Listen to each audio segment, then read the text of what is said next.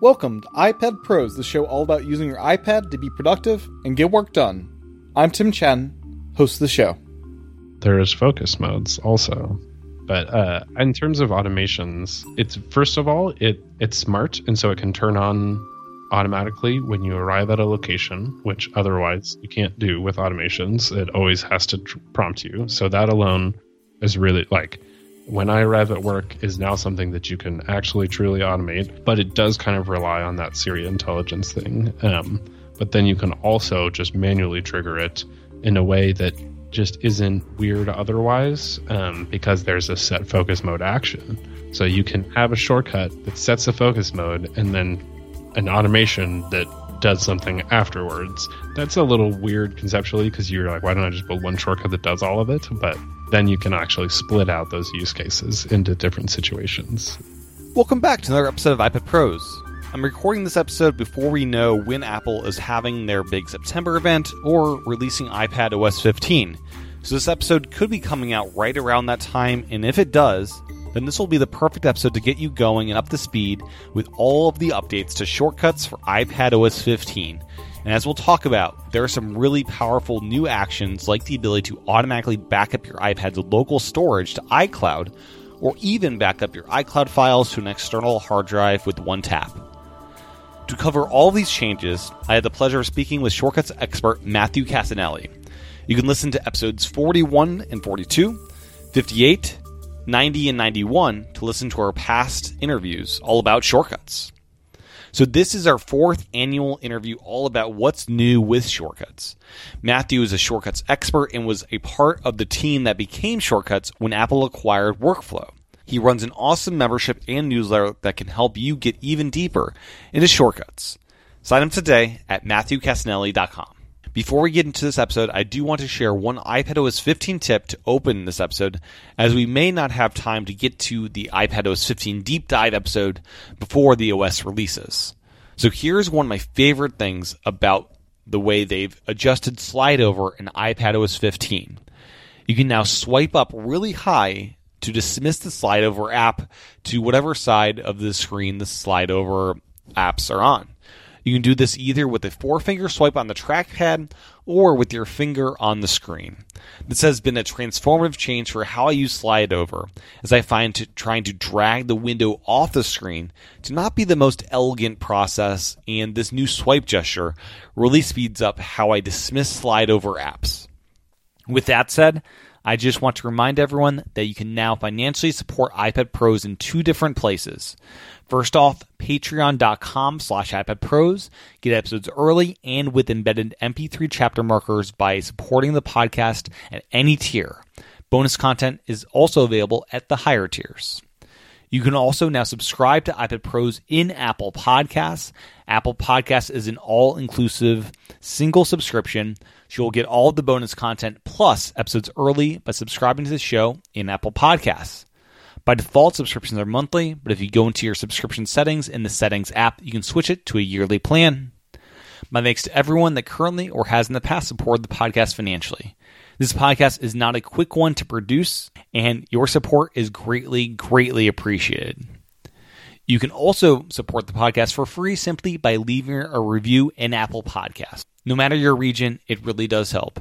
The reviews help send the right signals to Apple to show this podcast more in search, helping others discover the show. If you have a minute today, I'd really appreciate you opening up the podcast app and leaving a review. My thanks to everyone that has already done that. With that, here's my interview with Matthew Cassinelli, all about shortcuts for iPadOS 15 and the other OSs releasing this year. Enjoy.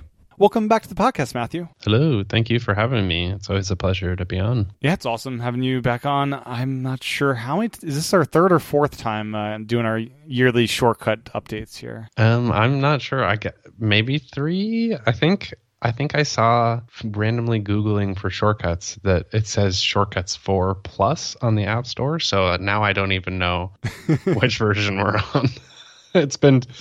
We're like almost 2 years into the pandemic. I think all time it's gone out the window. Yeah. Reference of time and stuff like that. So yeah, we do these yearly catch-ups, and you can go back in the archives and check out at least 2 additional ones. I think the first year I split them into 2 episodes, we try to cover... It's a tradition now, for sure. Yeah, it's tradition, yeah. Try to cover what's new with shortcuts so everyone can kind of like see, hey, what can you now automate that you couldn't last year, and how has that kind of system changed? And I always have a lot of fun kind of learning what I can now do with my iPad or iPhone, and now we'll talk about a little bit today. Another platform is being added, the Mac, which is a big deal because it also means the iPad gets these new power features, as we'll talk about. I don't think it would have. So that's pretty cool. Yeah, it's definitely exciting. I mean, that is like a whole other world that's going to be opened up to shortcuts, both in the platform and just the kind of people who will now adopt shortcuts. Even just coming back to the iPad, I think, is going to be exciting as well. Yeah. For the developers, and just people now can kind of use it everywhere, which I think that was kind of a relief to me in many ways, even though I'm totally in on iPad and I love it and I'm going to continue using it more than probably the average person. I think it's still like nice to not have to just justify shortcuts and the iPad at the same time. They're both awesome and they both have their place, and now it'll make them all better. So yeah, I think it's a cool part of both platform stories. So before we get to this year's update for iPadOS 15 and iOS 15 and Monterey, can you kind of fill people in what you've been up to this past year? I know you're doing a couple podcasts and, of course, doing a bunch with shortcuts. Yeah, I do a podcast called Smart Tech Today every Thursday on Twit, which is This Week in Tech. That's a classic podcast network. I don't know how else to describe it. It's like the OG. They started netcasts. Yeah, exactly. So they have a video podcast back in 2007. The iPhone. Totally. And I'm doing a video podcast now with Micah Sargent. So that's a lot of fun because it's gotten me to be an expert now in total HomeKit stuff, but also I'll say Amazon Echo, so I don't say the assistant name, because we always have to spell it out on our podcast, and Google Home and stuff like that. So that's gotten me out of my like Apple laser focus, but it's also just gotten me a lot more into home automation and things like that. And so that's been really awesome. But otherwise, last September, I launched a whole membership program and newsletter at the same time.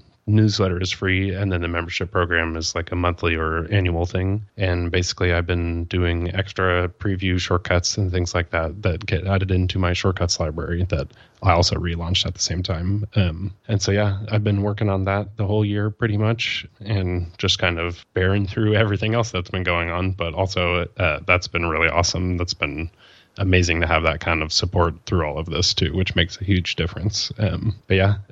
Basically now I've been this summer revamping the whole shortcuts catalog and everything like that, and going to relaunch a lot of my shortcuts come September when this is probably out. So that'll be super fun to let everybody in on what I've been working on. Oh, very cool. And yeah, your newsletter is especially just so useful. I just find new shortcuts every week there that are like, oh, this is a really cool one for, say, app pairs that we'll talk about. That you can now put these apps in pairs, and you have this little menu list to pick which ones you want to have in the pair. And yeah, you have some really just inventive ones in there that's an invaluable newsletter to subscribe to. Thanks. I appreciate that. And it's fun too to just like document what other people are doing and what's going on week to week and things like that, because it's a good reference over time too, and I can go back through all that. So that's been fun. Yeah. So how's your iPad usage evolved over the past year?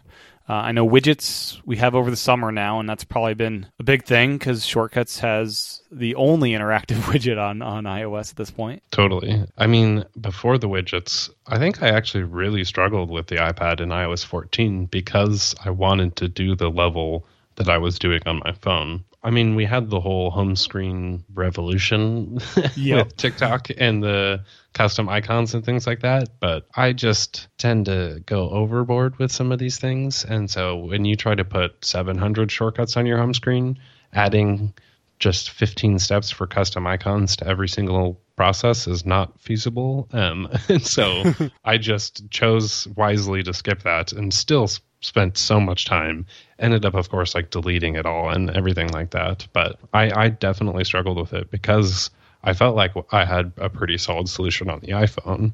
And even then, it was very maximalist in the same way of having like 20 home screens. And so I think in many ways, what I was trying to do last year is exactly what I'm doing now, but focus modes are making all of the difference. So maybe we can like save that for when we get to it. But just being able to essentially hide some of those home screens and only show the right one contextually has made a huge difference, because just like with the iPad now this summer, I've basically done it all on my iPad too. And I can then take a lot more advantage of widgets and especially all of my shortcuts, which has, for me, has obviously made the biggest difference. So yeah, and we'll definitely dive into focus mode because it's one of my favorite things about this year's updates and makes widgets that more useful because I don't need the same widget all day long. So yeah, we'll talk about that a little bit later. Oh yeah. So another thing I want to touch on is the wind down and bedtime shortcuts. When were those introduced, and has that been something you've gotten more and more into as time's gone by, or is it something you've kind of forgotten about? I don't actually remember the exact. I don't remember if it was this year. I mean, it was definitely not just this year, but yeah, last year, the year I don't before. exactly remember when it was introduced, but I've actually kind of struggled to use those. The difference is I use the automations for bedtime a lot. Where you can have it when wind down starts. I guess there's 3 stages. I guess it's when wind down starts, when you fall asleep, and then when you wake up. And so those I find super useful. The first of all, the shortcuts to set up wind down, the actual like menu for adding shortcuts was very buried in the sleep area, and so I just had for a while I just didn't even know where to set it up. And then it does start to, once you do that though, it creates an automatic category in shortcuts and you can just drag and drop stuff into there. But I always, something about that UI, I am just completely blind to it. Like when it takes over my screen and there's a thing in the center that says wind down shortcuts or whatever, I just don't ever click on it. And I don't know why. Probably because I'm tired and going to bed. And I think also like a lot of the things that I would do, I either say to Siri or I don't want to like play music out loud or something like that. So situationally, it like sounds nice in theory, but I actually don't find myself using it that much. But I think it's also something that, I mean, I don't know. I'm just a weirdo. Like first of all, I do this pretty much for my job. So I'm going to recommit myself to it and then like do it more or something like that just because I'm into it.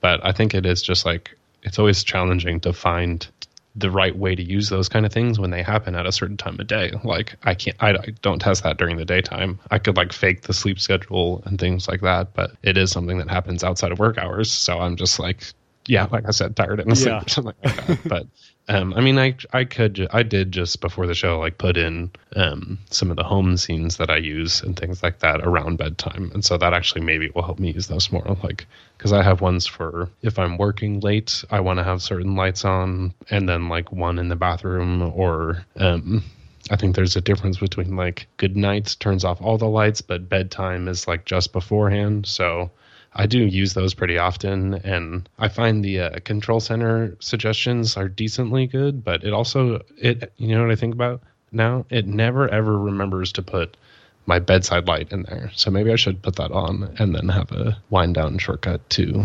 turn off the bedside light. So I'm going to write that down. It's kind of a handy little, like on the lock screen or whatever, it's like a big shortcuts button.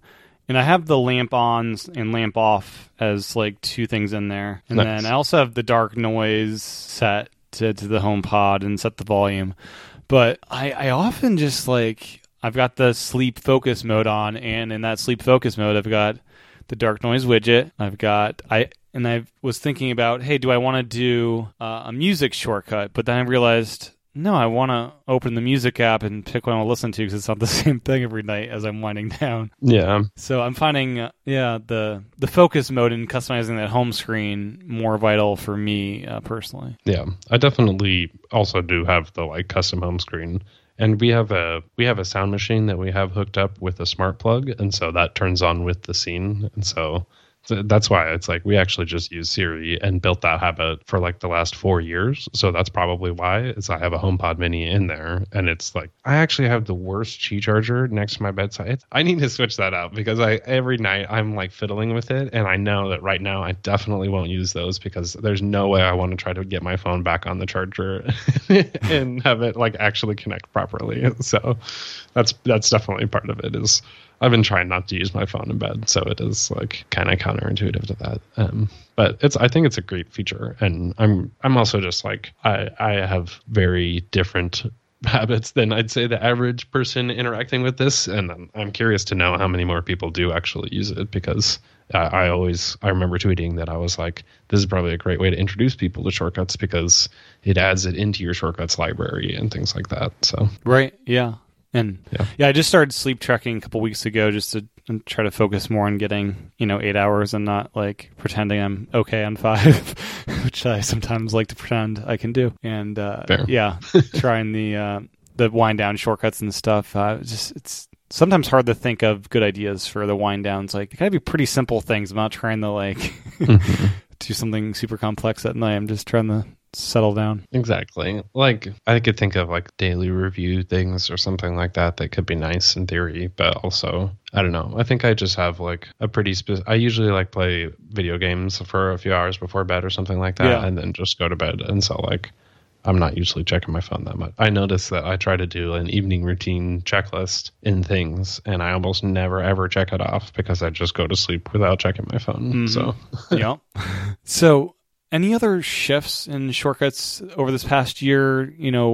Have you trended to using, more types of shortcuts than you had in the past, or how's your kind of usage changed over the past year? This is definitely interesting. I personally went through a change in just how I used it, not necessarily because of the features or anything like that. I mean, I think this was part of that whole trying to figure out how to use it on the iPhone and iPad, and in the way that essentially had some of the least time cost, because adding stuff to the home screen when you have hundreds of shortcuts ends up taking so much time.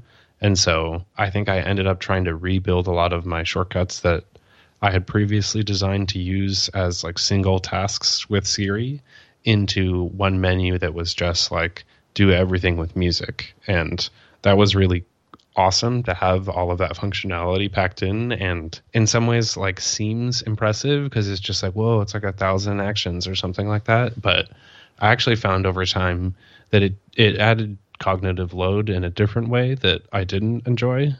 And it also just made it seem like there was less happening, and it devalued the individual functions, which I think especially because I teach people shortcuts, having that variety of functions to be able to show people, I think is important. But also I just like using them with Siri and being able to run them with one tap and not like constantly tapping through menus. And so I went through a whole process of turning every single one of my shortcuts into that and then reversing all of that and going back the other direction. And so that naturally just took a very long time. But I think in the process too, I discovered some that should be the same shortcut and other things that I just like didn't need and got through a lot. And so I definitely have a much cleaner library now. And I sort of split it up to, I think it's always interesting.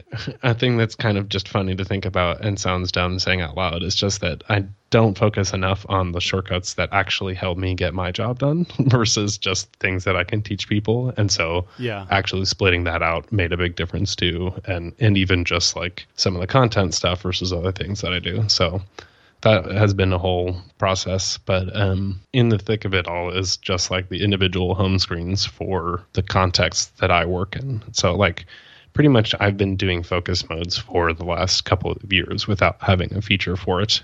All of my shortcuts being color coded into those massive categories of like, here is the 80 or 100 shortcuts that I use for YouTube videos or something like that.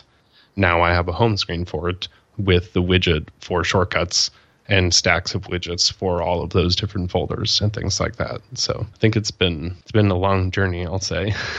I'm excited for sure. In folders, is that a new addition? And does it that was last year? That was last year. Okay. So I mean, that's what's crazy to think about is the fact that I only had folders for the last 12 months. Like, I'm literally like rubbing my face right now because how did I do that before? Oh, man. And like color coding still makes sense when you have a folder you could just throw all of them into, or where's that kind of go down for you? To a degree, I find the association really nice. Like if I look at an orange shortcut, I know that it's about my blog or writing or something like that. So that helps me with the scale that I operate at, I'd say. It also looks super nice, I'll say. And it's really satisfying on the home screen to have like all of the same color in the stack and everything like that. I can't tell how much of it is that, but I think it's the same thing that ultimately I needed some sort of system. And with this many and that many colors, I think it would be kind of ridiculous not to do it. So I wouldn't know any other way. I'm curious to see what other people do, I guess, because it really does. It makes a difference for me. Like I have a whole color system through my life and things like that now because I adopted it through this because of shortcuts pretty much. But it helps me. So, and we have the set wallpaper action finally back. I'm not sure when that returned to us, but do you combine that with focus modes and color coordinating to the different color codes you have for shortcuts? Ooh, that's a great idea. I hadn't thought of the colors. I do time of day. Yeah. So I have a set from Alex. I don't know how to say his name, Mensch, but it's like a series that kind of look like throughout the day. And so there's kind of darker and things like that. And so in the morning, it gets set to kind of a sunrise background. And then throughout the day, it's just a light version. And then there's a dark version. And then there's a dot grid that kind of looks like stars at night. So I use that. But now I'm just imagining I could even almost just take the daytime one and shift the hues. I do that with my HomeKit lights. I just set up focus mode shortcuts that activate different lights in my office and also start toggle timers. That's really cool. Yeah, and focus I think will come up throughout this conversation because Exactly. it's such a big addition this year, and something that's kind of impacted the way I think both of us work. The Apple Watch, outside of kind of the automatic watch face changes, do you use shortcuts at all there at this point? Not really, honestly. I think that's probably just something that's like I'm definitely going to like in a month or two, but I've been doing so much that it kind of gets relegated.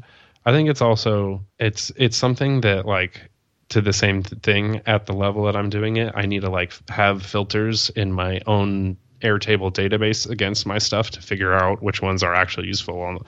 Like I've got a set on there, but I just don't think to open it, or I don't enjoy the experience of the complication telling you once you tap it, you have to click run. Hit run. Yeah. Yeah.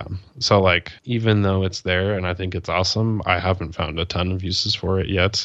I should probably use more of the health ones. Yeah. It's the most limited utility. I'd say it's the most limited as far as utility there. If you can find stuff that works well, like the Zero fasting app I really like as a shortcut, because sometimes you're like at lunch, you don't want to make it obvious, you're like, oh, I'm breaking my fast, guys. But you can have a shortcut instead that like just like end fast and more discreetly do that. I think, but at the same time I use the set watch face ones every single day, like, or for all those focus modes too and things like that. So I have this was another fun thing that I figured out last year is that you can have, I think, upwards of 40 Apple Watch faces. And so, once again, being someone who goes overboard, I now have, for every single of the 15 home screens that I have an Apple Watch face also, plus just like some nice ones. But I think that's why it's like... Yeah, I really need to link up my focus modes with the watch faces through shortcuts. I've not yet done that, and I think I could get really into that. I think it worked pretty well. I think for a while in the betas, it was just struggling to handle that many changes as part of it. Like it is, if you're switching a lot, and I was it actually kind of, for the focus modes, helped me recognize how much context switching I was doing some days. But it definitely can just like, it's sending a lot of data back and forth to the Apple Watch. And so, and especially in Apple Watch betas are notoriously bad. But yes, I did not even play with them until beta 7 came out, because it's like, okay, we're almost here. This is almost GM time. Let's do it. I think I need to do another session on the Apple Watch. Like I've just recently set up a new thing, but overall I want to explore it more. I think it's also kind of a pain that a lot of new actions will just or new shortcuts will tend to default to showing on the Apple Watch, even though they shouldn't be. And so I feel like every time I open the app, I see like 4 shortcuts that are new that shouldn't be in there and stuff like that. So yeah, I've got my my complication set to run an Apple Watch shortcut thing that just presents me a list of all the ones that I specifically chose out to be the ones that I deem useful on my watch, and I just pick from that list. Like I'm on my way home kind of thing, and set some timers that I use quite a lot, and I mean, I think that's actually just like understanding which actions don't work is part of it, and I should probably make a set of shortcuts that are just menus that have run shortcut in it and do other things, and then set that either in the complications or just only sync those over the watch. Because maybe not when the phone isn't there, it wouldn't work, but otherwise it should still be able to run a shortcut, even if it's not technically on the watch, which is nice. So, high level shortcuts for iPad OS 15 and iOS 15. What are the major kind of additions and changes to the app this year? Sure. I think one of the biggest things is overall the redesign. It's now built, I think, entirely in Swift UI, or mostly. To go along with that, it's built in Swift UI on the Mac, because now Shortcuts is on the Mac. And so that's, I think, overall the biggest platform shift is just the fact that it's going to work across both. Some of the implications of that are, it's even kind of like hard to grasp because of just how you use Shortcuts on the iPad versus how you'll end up using them on the Mac. There's also just a lot of function in that process. I think Shortcuts got some specific functionality that was brought over from Automator that it's essentially going to be replacing on the Mac over the next couple of years. Yeah. But I think in the process, they prioritized stuff that Automator could do and brought that to iOS. And in many ways, things like just full access to the file system. I think that's something that many people have wanted for a long time. I've wanted it since the workflow days. It's so amazing, exactly. Matthew. It's you can now create your own backup mechanism. Like you can tell Shortcuts, here's my root folder of my local iPad SD drive here. Back that up to this iCloud folder called backup. When I click this widget and it does it. Or I've got one set up for like Dorico, which only does local file saving on the iPad itself. Whenever I close Dorico now, it just backs up that whole Dorico local folder to a backup folder in iCloud. So it really makes some apps that don't talk to iCloud very well, it doesn't matter anymore because you can just back all that stuff up to iCloud. It's great. Nice. Dang. I didn't see. I think I've been thinking so much about Shortcuts for Mac and what that means that I haven't really felt those pain points of being, especially an iPad-only user. That makes a lot of sense that the backup things, especially, and you were saying you use a close app automation. Yeah, so whenever Dorico is the app that doesn't work with iCloud currently. It's it's version 1, so it's all saving stuff locally and stuff. But I was worried if I lose my iPad or it doesn't back up properly, what happens? And now whenever you close the app, it just runs that backup, and it's been flawless. Every single time it doesn't ask to run, it just does it, and it backs everything up to that iCloud folder, and now I can access that stuff on a different iPad if I need to, or it's just there safe and sound. That's awesome. I think another major feature also then is the input mechanism that is greatly improved, and I didn't even realize at first, but it was almost specifically built for the type of shortcut that I make every single time, where I would always check if there was input, and if not, have some other way to grab an input and put it in, like get your clipboard or pick from something.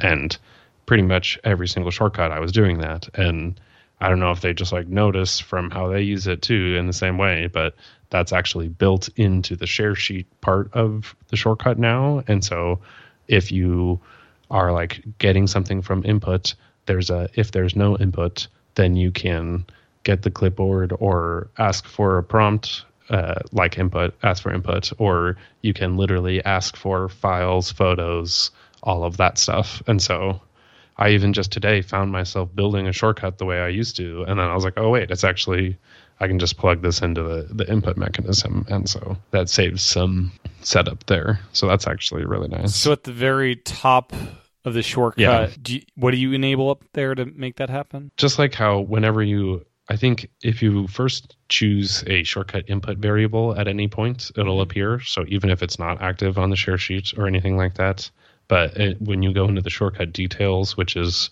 also now redesigned and segmented, there's like segmented controls for the app picker and then the shortcut details. And then it's like where you say show in share sheet or show on Apple Watch. Yeah. Toggling those on will also make that sort of menu appear. And it's where you would before say like only show files and URLs on the types of inputs. It's all that menu is all built into there now. Oh, nice. But there's also a new receive what's on screen thing, which I think you have in the doc to ask about, but it's basically a way now when you are using Siri and you're looking at a web page, it can grab the URL from that web page. And I haven't seen this in third-party apps yet, but I can't tell if it's because they're not updated for iOS 15 yet, but I would love this if this would let you get deep links into the views that you're looking at, because that would be so amazing. Like Apple Mail can do. Yeah. That's a good test. It didn't work in Notes either, so it's kind of like hit or miss right now.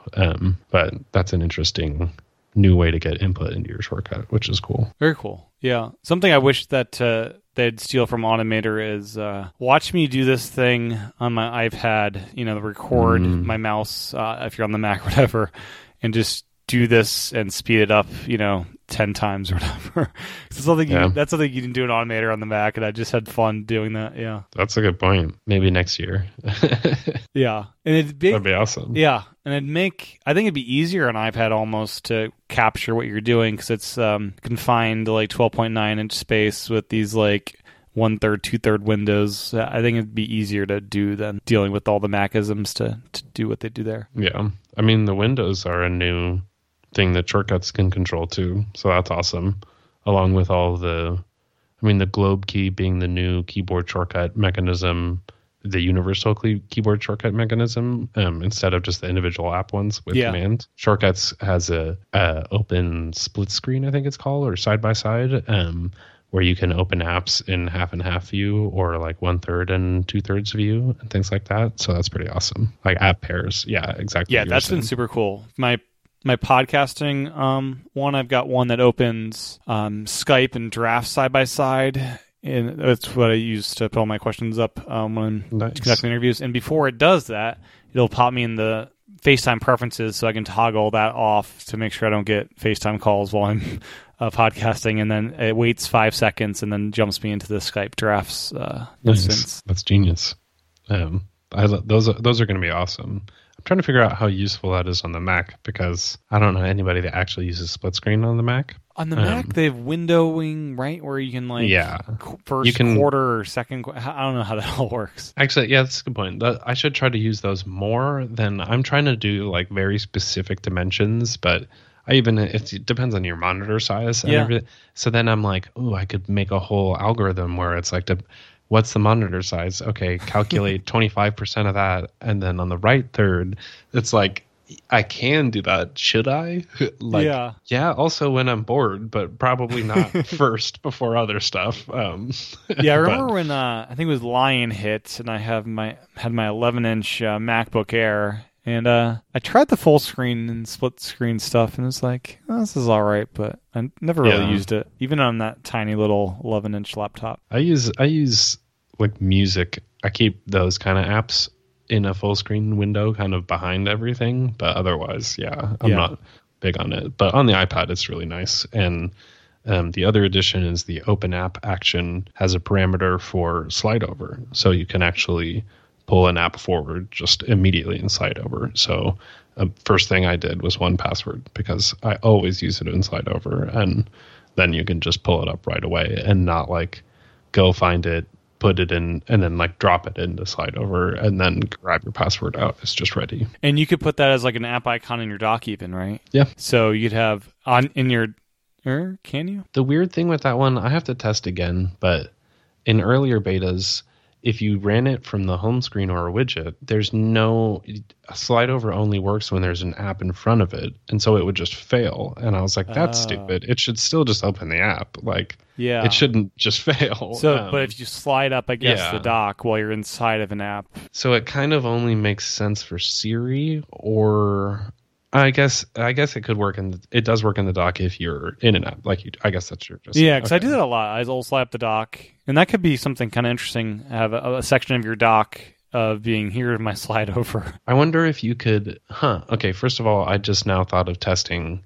If you use a shortcut from the dock and you get on-screen content, does that get what's in the app? And then if you could somehow, I guess then you could also detect if there was on-screen content. I never thought about, does detecting on-screen content just tell you if there's an app? I don't think so. Yeah. But there could be like that level of, I think at some point it would be nice to be able to know what the iPad window is looking at. But it's in many ways a concept that doesn't actually make sense on iOS and iPad OS, I guess. And then it's funny, like on the Mac, I was talking to somebody and he's like, I want a new window action on the Mac. And that just doesn't even make sense on the iPad in many ways. Or like you could create a second instance, which would be nice. But I thought that was a funny example of just the shortcuts team even tweeted about how they had to think about what it means to be a Mac app instead of an iPad app, because there's just wholly different paradigms. Yeah, exactly.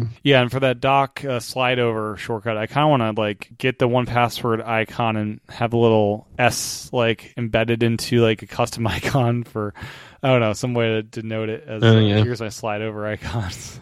I just imagine like the old HD thing that iPad apps used to do. Right. We should bring that back with. I mean, you could probably use 1Password or Launch Center Pro's icon builder or something like that to add that overlay. Yeah. So we were talking about the kind of redesign of the app itself, and something I found pretty useful is the auto suggestions of what actions make sense to go after this one. Totally. Has that been something useful for you as you're kind of building stuff out? Yeah, I think it's nice. I can build a shortcut in my head. Right. So like I like usually know, but it's nice when it's the one that I want next. I think especially for people who just don't know shortcuts at all, that's probably going to be one of the biggest ways to get from, I don't know, instead of 0 to 100, just like 0 to 10 even, because you just drop a thing in and you don't know what should happen next. And I think also experimenting with scripting is probably something that nobody ever does. And so it'll tell you to choose from a list and you're like, oh, okay, that makes sense. So I think it's a huge win just because there's nothing else that guides you on how to build shortcuts from just the very basic action by action level. And so that's like the first thing. Yeah. I mean, the best we've had up until now is looking at other people's creations and kind of analyzing what they've done. Exactly. So in terms of onboarding, I think it's a major, major win. But I'm curious, I wish somehow it was like smarter and recognized what I was doing in that shortcut repeatedly. Like I've been doing a lot of like, I was just building a shortcut where I was doing a lot of text boxes and then a variable and then text and variable. And if it just like recognized that pattern, that would be nice. Yeah. And there's still no way to like set up a group of like, here's these 3 actions that I want to save as like things I want to drag back in over and over again. There's no way to do that quite yet. That'd be nice. I just imagine even in many ways, the next action suggestion is almost like what I have built on the action directory on my website of like related actions that go well with this. Like, yeah, it does make sense that I would have done that if I had stayed at Apple too. So that's pretty funny. I never realized that. Now there's split screen for shortcuts now. Does it make sense UI wise to like be dragging actions from one window to the other, or is it better just to work in one bigger window? I mean, I totally put up 2 shortcuts side by side and compare what I'm working on. I find it really useful for, especially just like the API stuff that I do. I'll duplicate the original shortcut and then move on and like add more features and things like that as sort of a temporary backup thing. And just being able to see them next to each other is really nice. I don't think you can actually drag and drop across the boundary. You can copy and paste and then from one window to the other. Maybe I've never even tried. I haven't tried. I just assumed you could. Yeah. Oh, wait. Should I just try it right now? Why not? Okay, hold on. Oh my God, you can. Wow. Okay, that's cool. I think I've been disheartened with drag and drop because there used to be a more clear way to drag content into the top of a shortcut. And every time I try it, I feel like I always mess it up. But that's cool. I guess I should try that more.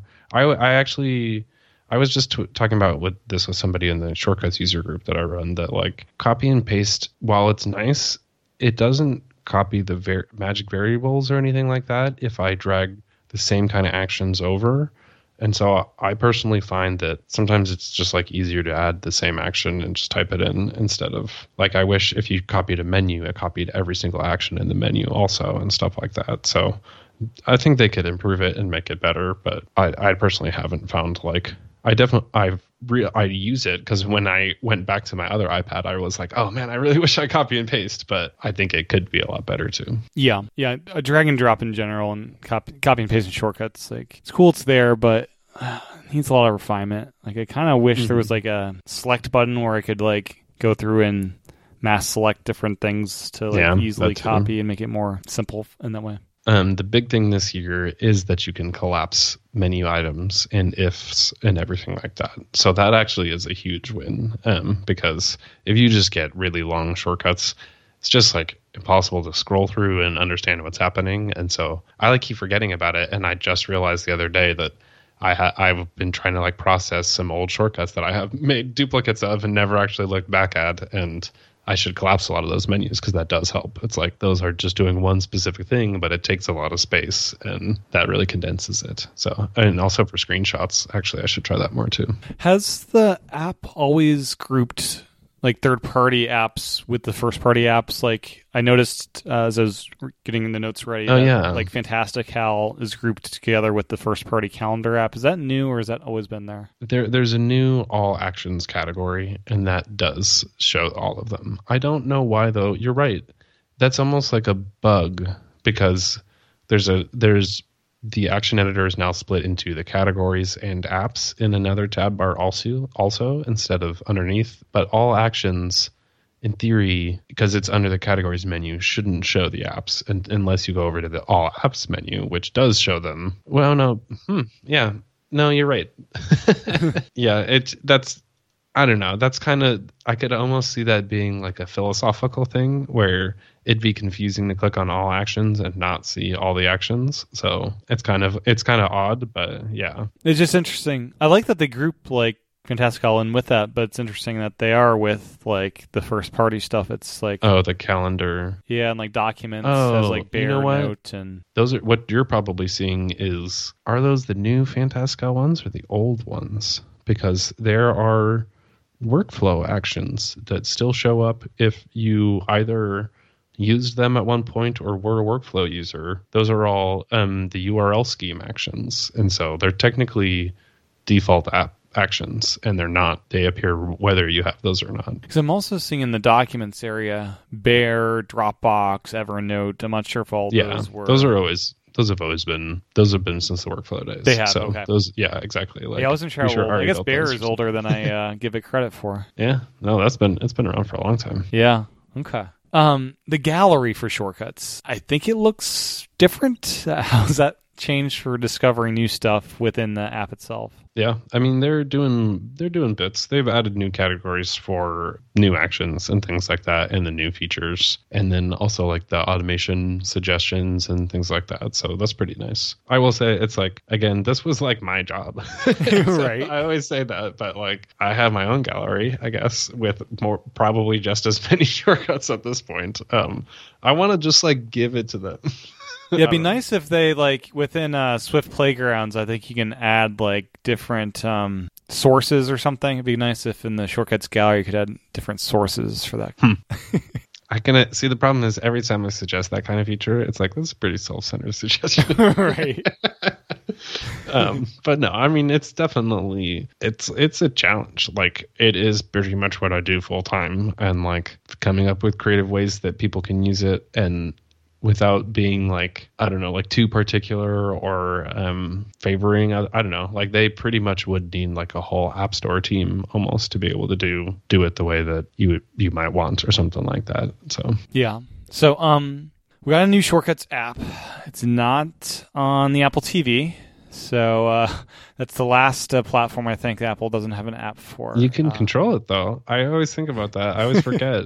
I actually use those a lot too. So it works for every platform. How do you control shortcuts from Apple TV? Siri? You can control the TV with shortcuts, and then you can use shortcuts on the HomePod to control the TV. So it's a whole. I see. Yeah. You can program it's the Apple your TV remote action. Yeah. You can like turn it. I mean, it still doesn't have every step, but you can like play, pause, and turn it on. Turn on. I think screensaver.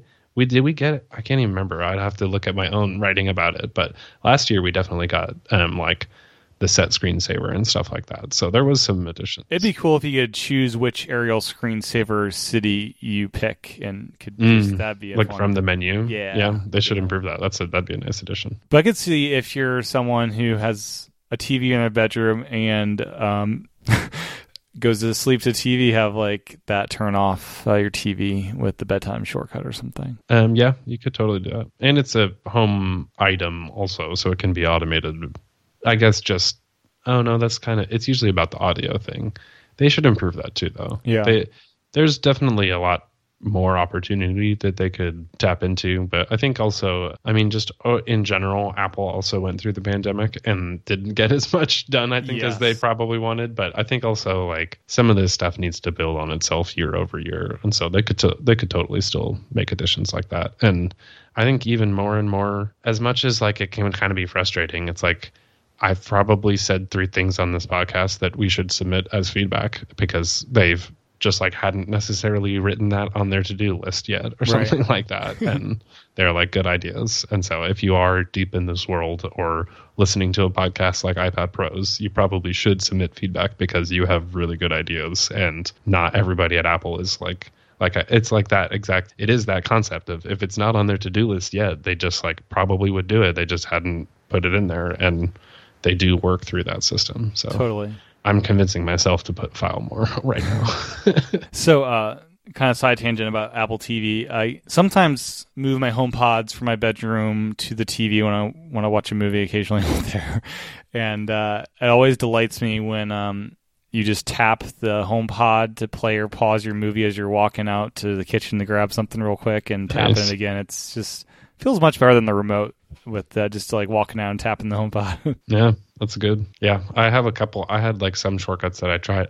I honestly don't use them that much, but I just wanted to say like Siri bathroom time, and then it would pause the TV, and then it's like, hey, I'm back. But like sometimes getting that perfect phrase is always hard, and then you got to like train yourself to use it. But yeah.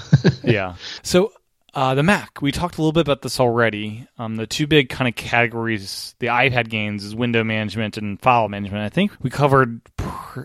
Did we cover everything you'd like to on these? Or the Windows stuff is like pretty nice. You can set windows to any specific dimensions and things like that, and do a whole like detect the levels of which window is in front and everything like that. So there's a lot you can do with it, I think, if you are getting creative.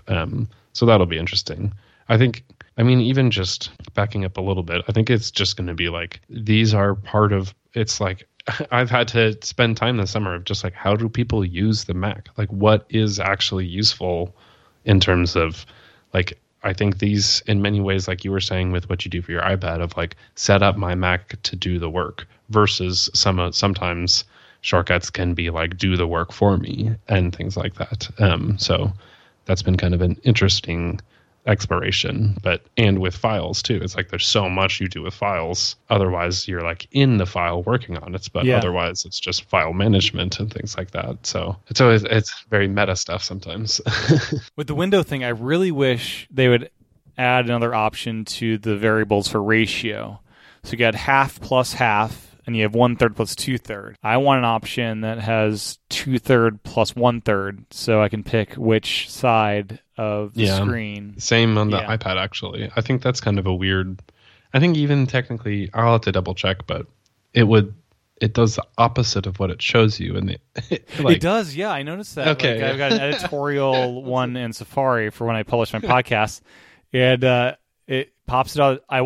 I actually do most of the time prefer to have the smaller app first, as it says, but it never puts it there. I don't think you can even right now have a small window on the left and a big window on the right. I think it only does.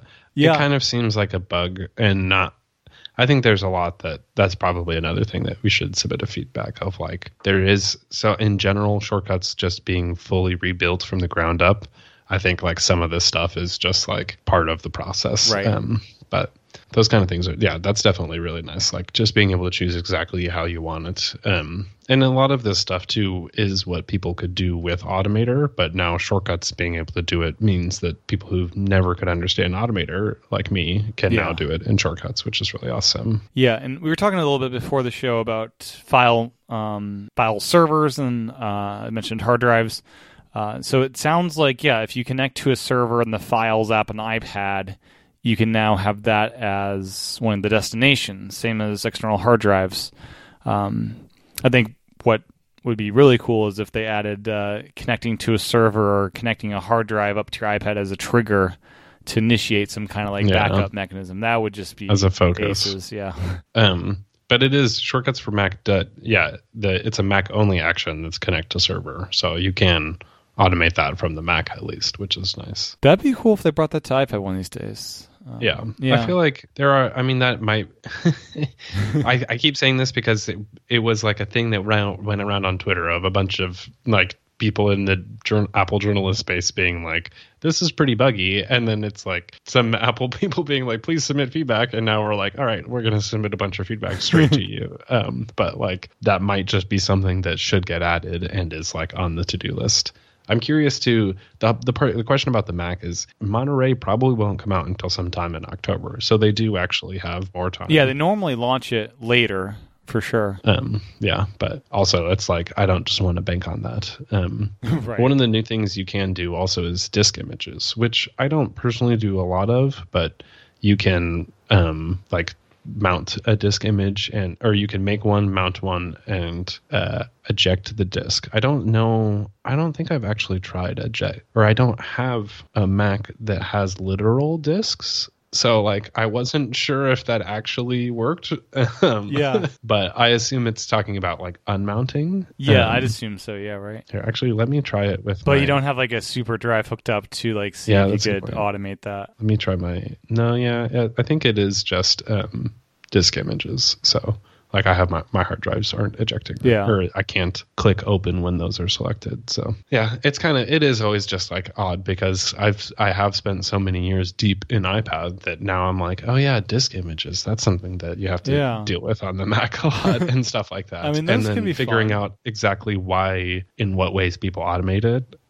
is always interesting. But I'm also like, if anybody listening to this, also it is iPad Pros, but if you are doing cross-platform stuff that uses either one or both of these actions, like hit me up and let me know the specific thing, and I'll try to figure out some of it out, because this is like, I think I was saying to maybe Chris Lawley at one point, but I was like, it's weird not to be an expert at this platform because I'm so used to I've been in this for like 7 years now or something like that I'm like, oh yeah, I need to learn all this again. Yeah, on the Mac disk images, they can do some like wild things of like coloring up the window and making it all graphical when you mount it. And I kind of would love a kind of version of disk images for iPad to, I don't know, kind of like a nice little storage. I don't know. You have zipping of files. It's a bit different. I don't know. Yeah. But then some of you can run shell scripts.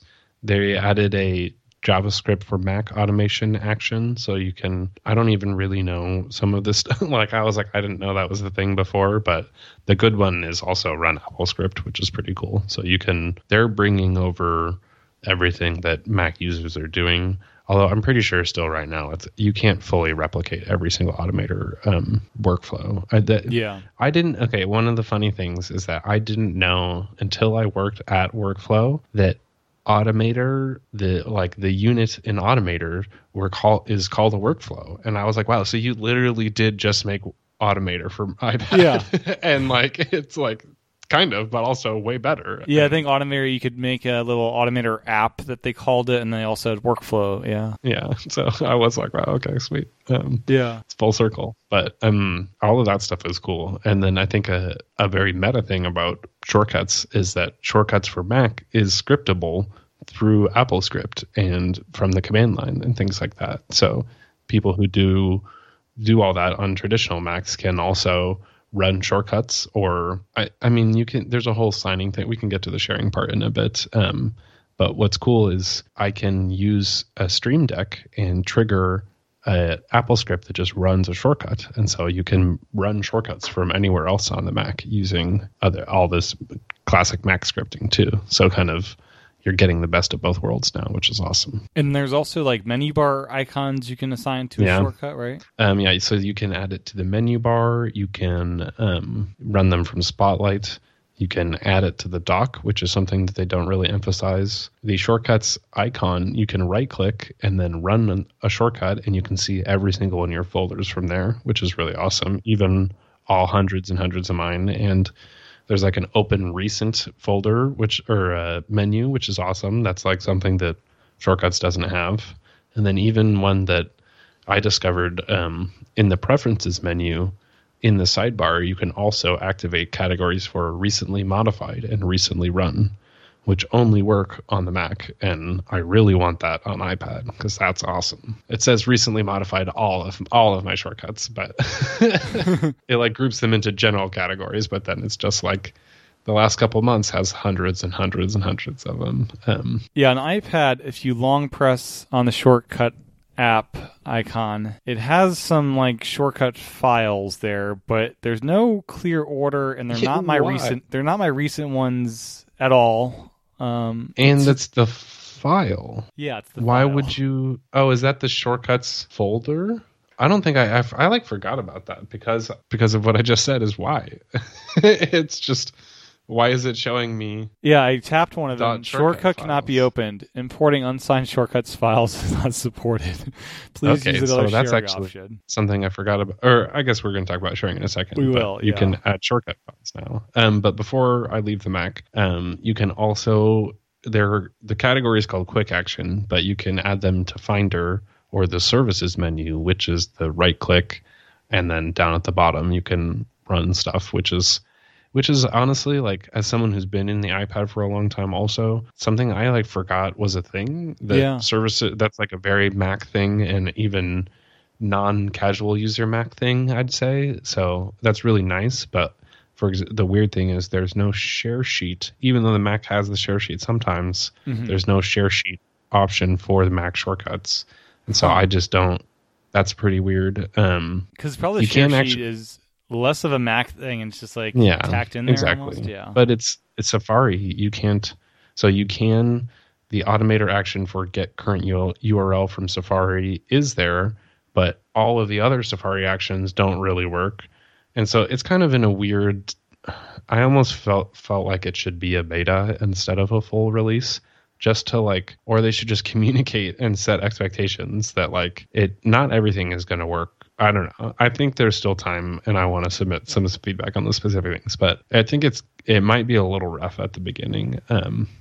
But also I can make API requests on the Mac now in ways that I couldn't do. I just don't know how to use the terminal and things like that. And so just being able to do all of this on the Mac or use Mac apps are being able to get third-party or get shortcut support and things like that, and even cross-platform actions will work and stuff like that. I forgot to, before I even forget again on the same thought, keyboard shortcuts for shortcuts. If it's in the services menu, then you can add a keyboard shortcut to it. And so I have 900 shortcuts. How am I going to figure out keyboard shortcuts? See, that's the problem, is like I need to get the like 10. Even what I was saying, just a shortcut to run other shortcuts, or how big do they make Stream Decks? They have a 900 shortcut. Stream Decks have infinitely nesting folders. Oh, well, there you go. Let me tell you. And so, don't you worry. I have all of them on there, or I've just recently added like 400 more shortcuts, and so I'm going to have to put those on. But I'm going to be doing that. I'm actually going to give that away to people too, or to my membership stuff, because it is like, it's just the same Apple script ran over and over again with the icon. I have a whole shortcut for grabbing the icons now too. But it is really nice. Like, that's going to be an awesome, just the ways that you can go beyond the basics is going to be amazing. And I think, like, kind of what I was saying before, this is what, 3 months in now. I'd say even only 2.5 months into what shortcuts for Mac can be. And I've been using workflow and shortcuts for 7 years. And so what this actually will be in the future is going to be totally different than just this first initial version. But Yeah. it's really exciting just because it'll bring people to I guess Shortcuts itself is a platform, but just that whole ecosystem is going to be great. Yeah, I remember back when my older jobs that like there are certain shortcuts, like it's like more productive on my iPad here doing the social media stuff that I can call up APIs to integrate with HubSpot, and it was just I couldn't do that on the Mac. It was slower to do my job. So now it'd be faster there, or it'd be on parity with the iPad finally. So that's really cool. So all the shortcuts sync between all the different platforms, and this happens even if you can't run certain shortcuts on that platform. So I was thinking, do you think one day if you do have like a Mac shortcut on your iPad and it knows you're like right next to that Mac, like triggering shortcuts from your iPad to the Mac would be kind of cool. Oh my God, I just burst into a grin. Universal control, that feature, if that could that would be so cool. Right? So the way that I'm approaching this now is, which I almost feel like should be built into it, again, like the share sheet in the future, is every one of my shortcuts has get device details if the device is iPad, or it's actually usually Mac, then do this. Yeah. Otherwise, do the iPad or iPhone. And then I can also, because you can, sometimes it's worth specifying iPhone or iPad, like those slide over ones. But even the other way, too, is for Mac-only shortcuts, is you can have that whole, if it's not on the Mac, then run a shell script to trigger the Mac to run this shortcut. Yeah. And so I could be sitting here and say out loud to Siri on my HomePod, run the shortcut, and then my phone tells my Mac to run the shortcut.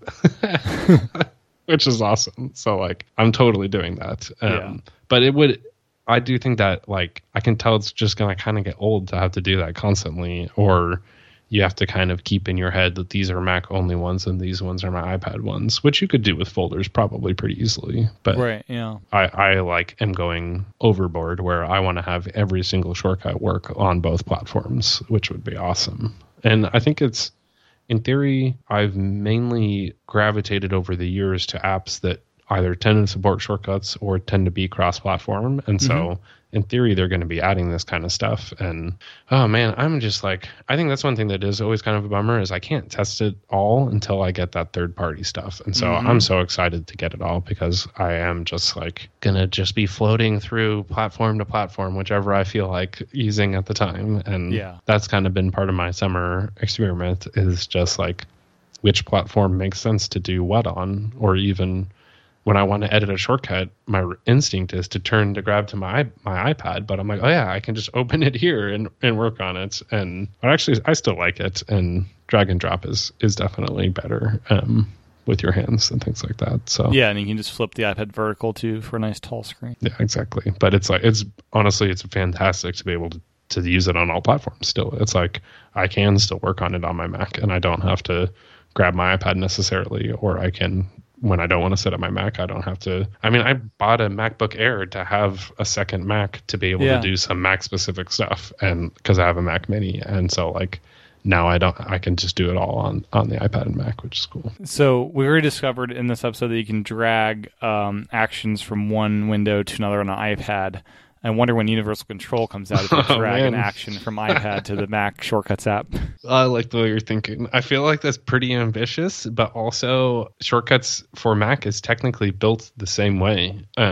I mean, I don't know. I'm sure there's lots of like half of it is and half of it isn't, but that was I think that's part of why it is so buggy. Is I think Shortcuts was like the first Mac app from Apple to be fully built in Swift UI because it didn't exist before. And so it was like freshly built on this, or I don't know if it was Swift UI or Swift. I might be misspeaking, probably.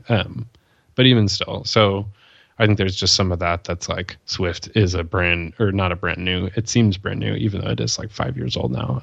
But it's a whole thing. Yeah. On the Mac, is there a way to automate closing windows of apps? Because I personally would love a way to just say nuke all my slide over apps to just clear that out. So on the Mac, I'm wondering if you can do that, and then if that's possible, then I'm wondering maybe in the future they can add that ability for iPad. You can hide apps and you can quit apps. I guess you can't minimize Windows. I didn't think about that. That would be, but like I don't usually minimize it. I do actually tend to just hide the app. Right. But that would be nice with slide over too. Yeah, just having control there. I think even just with iPad, it's like now that it works on the Mac, we should have it on the iPad. But for people who are iPad only, it's like conceptually weird to have a like hide window action. Yeah, or that's something just like go to the that. home screen or like right? quit app. Yeah, exactly. Like there's return to home screen is something that they added, which is I think that was really big for people who use the add to home screen action, because if you ran a shortcut and open something, you were just kind of like in an app all of a sudden versus you want to stay on the home screen. But actually, that was something that I even realized. It's one of those things where people have wanted this for so long that I actually like forgot why you would want it. And I just personally didn't have that use case. But I did realize if an app has what are essentially old actions, if they have the donated actions that require opening an app, using the return to home screen action can basically just like nullify that like negative experience of being taken into the app. It can take you into the app, do the thing, and then close it again real quick, which is what workflow in many ways used to do. So it can, like a good example actually is Craft requires opening the app with every single action to add stuff. And so you could open it, add the stuff, and then close it and go back. Or you could use the dismiss Siri and continue as a new thing too to stop that. But it's still kind of weird. I feel like this is one of those things that Reddit has wanted for a long time because of the way that people use it there. Yeah. But I need to like refresh it again. It's like, sweet. Oh wait, what is this good for? Like, yeah, I was wondering. It's like that's one of the new actions. Like, why would I want to go to the home screen? But yeah, I guess I think that's why even like I think it all is tied to the Siri experience, or there's I think like solving a specific problem for those home screen widget things was because every time before it would open shortcuts too, and so like that might have been, but they kind of fixed that problem and then addressed the original problem in a different way. So yeah, it's kind of weird. I wish I could have met with the team at WWDC, because I usually when they're just around, I can just be like, what do you think? And they're like, oh, this is why. And it's like, oh, okay, nice. It's been like 2 years. Yeah. Another Mac action that we got that Jason Snell is really appreciating is the ability to speak text into spoken text, or what would you call it? Yeah, make text into spoken audio. Yeah. I think is. Yeah, it's kind of, this is always, it's amazing how hard it is to describe something like this, even right. though you know exactly what it is. There's this text box. Make this a spoken thing with... What we're listening to is spoken audio. It's like make a podcast or make an audio recording. It's a make an audio recording. It's a make an audio recording. What you can do is type, you can use any text or use a prompt or anything like that, and then it will have somebody like Siri speak it into a recorded audio file. So you can like make I almost want to like make my newsletter into a podcast from Siri that you can just listen to. But and like you could even have different voices go back and forth, so you could be like interviewing somebody and have two different virtual voices. You're giving me so many ideas. I'm gonna have to re-listen to this and write all these down, because this is I love it. That's a great one. Yeah, I mean, I think it solves the problem that people have long wanted with dictate text and speak text, is like you can do all of those things, but the recording and you can record audio, but you can't turn that all into one thing. Like it was like that missing component of if you dictated the text, like what you were saying was missing, or I guess they were still missing a transcription. That would be amazing. But that is like the whole audio paradigm at that point. Yeah, because they do transcription in that app they have, right? The translation app. In Translate, does it? I think if you speak, it'll... Yeah, I mean, they have like live transcribing even in the Clips app. It's probably, I mean, in general, transcription is like, if you don't get it right, it's wrong. And so that sounds like a thing that Apple wouldn't do until they got it really, really right. Well, you'd want like a transcription action and then Grammarly to fix it. Yeah, I mean that's what I was gonna say. Is these are whole industries around transcription, and so like they could maybe do it with it, or like there should be a third party app that just does it, which I'm sure there is. Oh, I bet I'm sure. Toolbox Pro also probably does it because he has actions for everything. But yeah, that's a really great one, for sure. Now, something I think I saw somewhere is that the Mac has this action for importing audio files into the music app. Is this is true? Yeah. Yes, this is an Automator one. This is like a classic Automator action too, and so this might as well say iTunes on it because it does work on the Mac and it does not work on iOS. Yeah, this is like the dream action. This is the dream action. That's like the dream platform thing. And upload the iTunes match after you do it. Like this is what I want. I want to like make a list of all of those that we should get on iOS from the Mac. I mean that's definitely the main one. It's almost like a philosophical thing. This is the one reason I still have an active Mac to import audio files and upload them to iTunes Match. It's the only thing. Well, you should use my shortcut, or you should use my method of run the script over SSH to import it onto your Mac from your iPad. Ooh. Now. At least you can, which is pretty sweet too. I mean, I guess you technically could have done that before with Automator, but yeah, I've been just VNCing into the Mac mostly.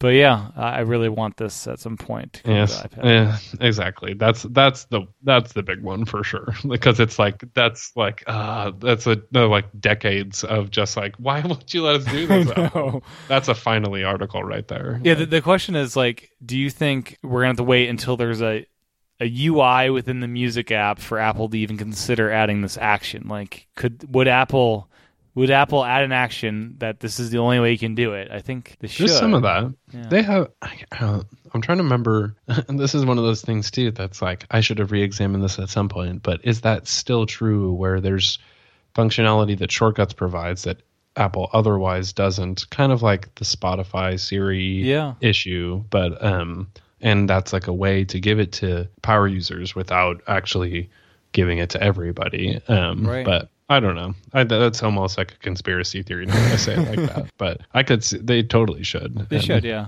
Like it's a huge request this too. Yeah, it's a huge thing to make a computer. Be able to add music to your music app. So, any other Mac specific actions that you'd like to see on iPad? I mean, the big one is the get current URL from Safari because that is. I mean, I think you have that on the list too of tab groups and things like that came to Safari, and we can't do anything with it. Not even on the Mac too. It's just that was an action from Automator, but it only gets the current one, not the whole tabs or any tab group stuff. And so that would be really nice and just overall something they should add. Yeah, imagine like a focus mode and triggering opening up bookmark or tab groups associated with a focus. That would be interesting. Yeah, exactly. In general, that's another list that I want to make of all of the actions that Apple should add to their default apps that they still haven't for some reason, and it's been 3 years now. So yeah. These would be my gripes if I still worked there. I would be like, come on. Now, something pretty cool is this way of triggering shortcuts via these sound triggers. So, like, if a baby's crying, you can honestly have your like AirPods change to transparency mode and like pause your music so you can pay attention to your kid, which you should be all the time. But it seems like a really awesome way to automate making sure life is being taken care of. Yeah, I think that's probably even like one of the better examples that you just said of like something specific to happen in the moment when sound recognition gets triggered. So for anybody who just like didn't know, that was a new feature last year too. I feel like all of iOS 14's features should get a repeat day in the light because everybody like it just blew past with you. The it's like sound recognition thing. I'm pretty sure. Okay. At least Shortcuts got the actions for it. So yeah. But it's like in general, it's the ability to listen for like a cat or dog or fire alarm, siren, things like that. And another one I came up with the other day was appliances. So if you're like, if your washing machine's in the basement, you're upstairs on the top floor, you can like set an iPhone down there or something and it can recognize your sound. I think it interesting. It's both an accessibility feature, but I almost feel like it's an AirPods Pro and Max feature because I don't hear anything that happens in my house. And so like, even just like on a daily basis. I had the water running one, and I will say, especially because it triggers from your watch, it went off every time I went to the restroom. And so I turned off the feature. And so I think I just recently turned it back on, and like it said a cat was like making a noise, and then I heard like a kid outside that was kind of sounded like meowing. And so I think that one feature going off, and then it's like, especially because you go to the bathroom and then you wash your hands, and so it goes off again, and then it's trying to track your like hand washing, and I'm like, all right, this is like technology overboard right now. But I think overall it's still a nice feature. Like I have the door knock on, but I think glass breaking also was too excessive for me. But yeah. And it's grabbing the audio from your AirPods at that point, or is it your watch? Like, what's it actually getting it from? I think, well, that's a good point. I didn't think about the AirPods part. I mean, in general, I assumed it was from the phone. Right. Yeah, it says your iPhone will continuously listen. Okay. I should check on the watch. But at least with the shortcut automation for it, I didn't want, especially because I was getting those errand triggers. It's like if you had something that was like, text my like whole family every time there's water running because I'm worried about like the basement, and then it just went off constantly. I thought that would be really frustrating. But your AirPods example was a great one of if the door knocks, or like any one of those pretty much, turn off my AirPods noise cancellation. And then another one would be just lights. Or a good example is the Signals app with, I think it's Matt Corey who develops it, but it's a HomeKit app that just flashes your lights for you, because otherwise you can't really do that in HomeKit. And like you've always kind of been able to in Hue, but it's just basically like if you're sitting there at your desk and somebody knocks on the door and you have your headphones on, your like desk lights could flash, and you're like, oh, like something's here. So I mean, it does notify you already, but like that's why it's kind of like either something really simple or it's like text my family because something is going wrong. But there's not a trigger for if someone's just trying to talk to you, right?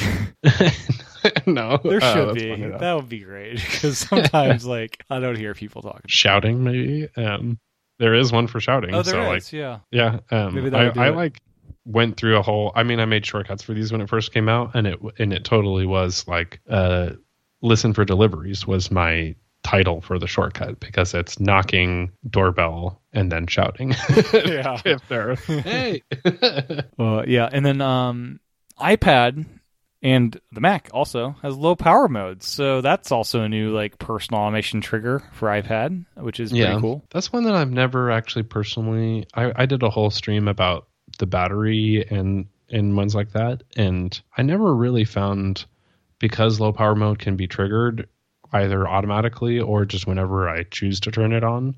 I never actually really. Yeah, I think iPad's 10% instead of 20% that is on iPhone. That's fair. I mean, the nice thing is that at least what you can do shortcuts is set at a specific battery level to turn it on no matter what, and like customize that yourself. But it's just nice to be able to trigger there too, which is cool. Yeah, that's the only other new automation trigger, right? There's nothing else. No, there is focus modes also. Oh, that's right. So yeah, which actually creates very many opportunities for automation, because not just, I'm sure you're laughing because I have way too many focus modes. Oh, I do too now. You turn me on to the fact that nice. There's a bug, you can add extras. Yeah. That in the beta you can add unlimited. So I've got do not disturb, personal work, sleep, music composition, podcasting, entertainment, music, and Swift. And then I added 10 more placeholders, and it's a scrolling list that I can't seem to organize the order of, which is a little annoying. It does do work and personal at the top, which is nice. Yeah, it's funny. All my X10 through X1, I think it's an order of creation or something. I don't know. It's weird. I thought it was by title, but because my X's come first, and then music, podcast. Yeah, it probably is registering that as like a weird something. Yeah. No, you're right. It's not. Oh my God, it moved. Why would you do that to me? Oh no, that's terrible. Okay, I'm not gonna look at that. They need to let us rearrange that. Yeah, for sure, these are rearrangeable. And so there's. I guess there's supposed to be a limit on how many we can create of these. Is that right? I think so. I think it's 10. Yeah. But in terms of automations, it's just it's first of all it's smart, and so it can turn on automatically when you arrive at a location, which otherwise you can't do with automations. It always has to prompt you. So that alone is really like when I arrive at work is now something that you can actually truly automate, but it does kind of rely on that Siri intelligence thing. But then you can also just manually trigger it in a way that just isn't weird otherwise, because there's a set focus mode action. Yeah. So you can have a shortcut that sets a focus mode and then an automation that does something afterwards. That's a little weird conceptually because you're like, why don't I just build one shortcut that does all of it? But then you can actually split out those use cases into different situations. And when you turn off a focus, you can also run a shortcut, right? Yeah, which I haven't actually used, but or I guess I should set them up for the time tracking ones because that's the major. So to imagine if you are one of those people that uses an iPhone with the ringer on most of the day, you could have a shortcut where when you leave work to have the ringer turned back on. Like I don't use ringers or sound in that I think actually just the ringer, you could turn the volume off. I don't know if you can specifically change the ringer mode. Okay. There's a lot of setting stuff that they should also add that's just like, why can't I do this? Yeah. No, I have no explanation why you can't do it. It should be an option. Everything that you should do on iOS should be a shortcut also, which is like a little excessive. Also, it's like the settings app should be fully automated. Oh, totally. And it's not. But yeah, I think I would probably do it for like stopping a time tracker that started with the same focus mode, and then I saw someone too that like you could have something that every focus mode when it turns off to just have like a universal action for exiting focus modes, which is nice. Like go back to normal kind of situation. Right. I feel like I forgot something about focus modes just now, and I've said it like 30 times. But well, I mean, for those who don't know, the home screens can be set within the settings app per focus mode, and those are different on your iPhone and iPad. Yes, and that there is the secret to my whole iOS 15 strategy, because now because I have widgets, and you can have stacks of widgets, and you can have 15. And you can have the same app on multiple home screens in that way as well. Yeah, also, okay, that's a great point too, is you can actually have a fully customized home screen for each focus mode, not just like your third screen is which it technically is still the same thing conceptually, but you can just hide all of those screens normally and just have one when you're not in a focus mode. I just choose to show them all still, but it's still like you can actually have duplicate app.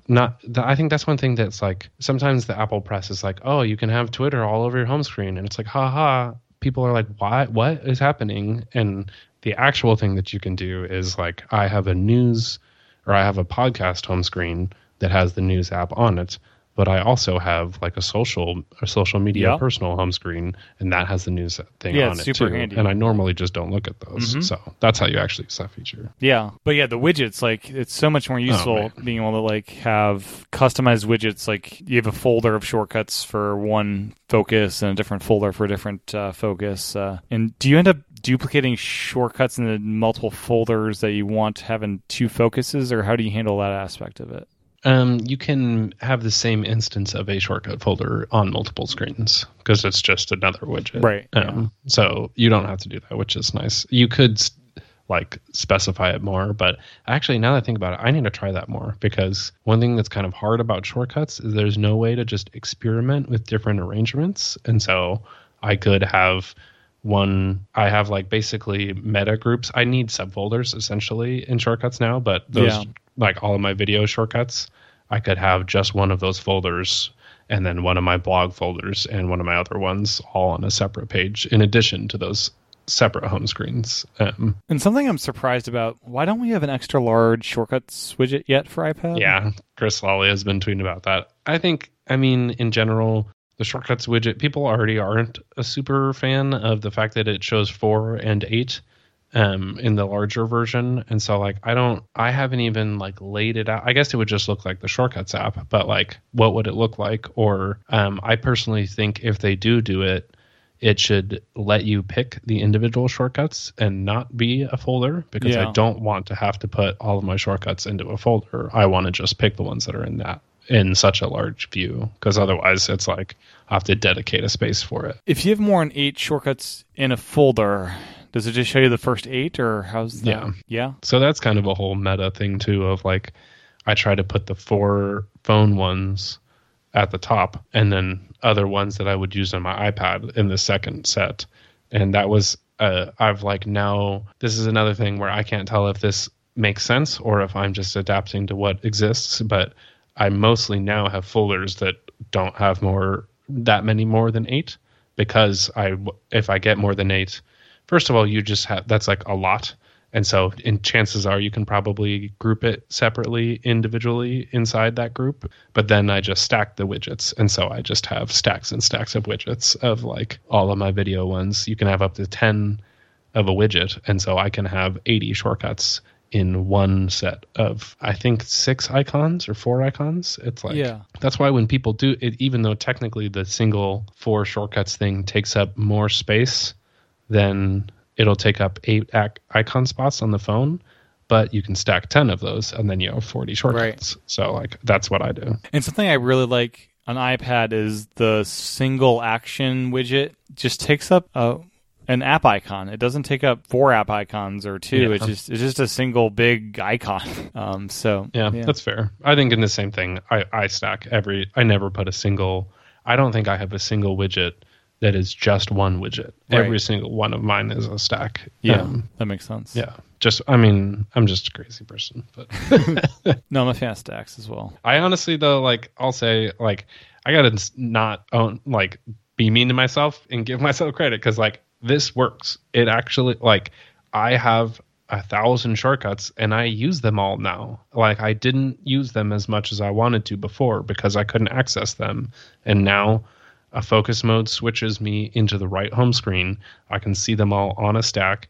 It didn't take me 45 hours to add them all to the home screen. It took me 10 seconds because I put the folder on there. And so it's so nice. Like, I just want to emphasize that iPad getting widgets and focus modes is like the best thing to happen to iPad ever. Probably the best thing to happen to iPhones because you know how everybody just searches in Spotlight and doesn't really use the billions of apps? Like now you actually can, and it's freaking awesome. So let's go for it. Yeah, I'm using widgets so much more than I ever have in the past because the focus modes and all these home screens I can set up. See, you're getting me hyped again, and I love it. And I'm curious, how do you name shortcuts so they're quickly visible to you as to which shortcut it is of your 900? Like they have to be pretty short and concise, I'd imagine, to be visible in the widget, right? Mostly, yeah, that's a good point. I mean, it will just cut it off and I generally know, but that's why I use the colors. Like that makes the difference for me.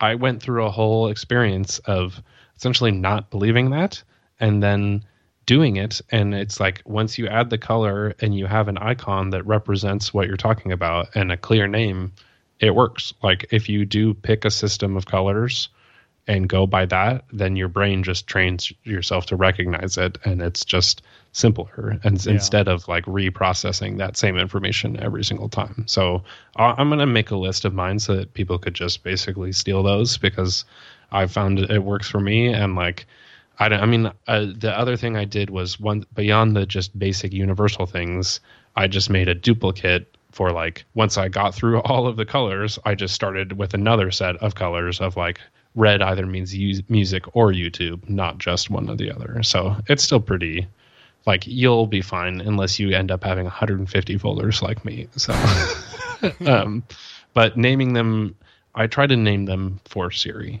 and I think it's actually kind of hard. And sometimes I do just have the thing where it's like Music Pal instead of like run my music shortcuts, because sometimes it is just very stodgy, but also it's kind of, I don't know. I mean, I've seen studies about digital assistants and how there's kind of a split down the middle of people who think of it as a person and other people who think of it as a digital assistant that should just do what you say. Yeah. And so I at least just figured they're called Siri shortcuts.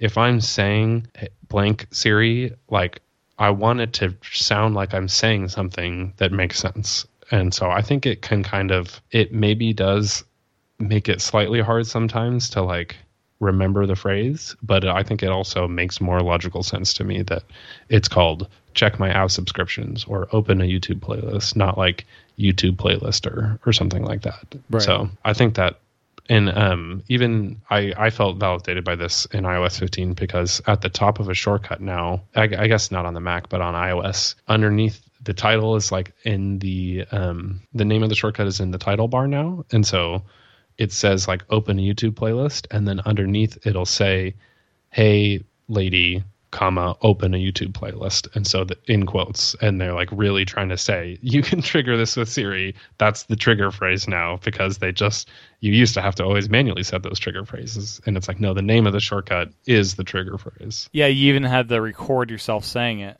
Yeah, exactly. And so like nobody knows how to do it anymore. And so but it's still, sometimes I'm like, what do I name this shortcut? Because I know what I want it to be, but when you say that out loud, it's not actually a sentence that sounds like, I think I get very meta about it, but to me, it just seems like the most natural relationship is if I am asking, and it usually gives you a chance to have a verb and noun and stuff like that in there too.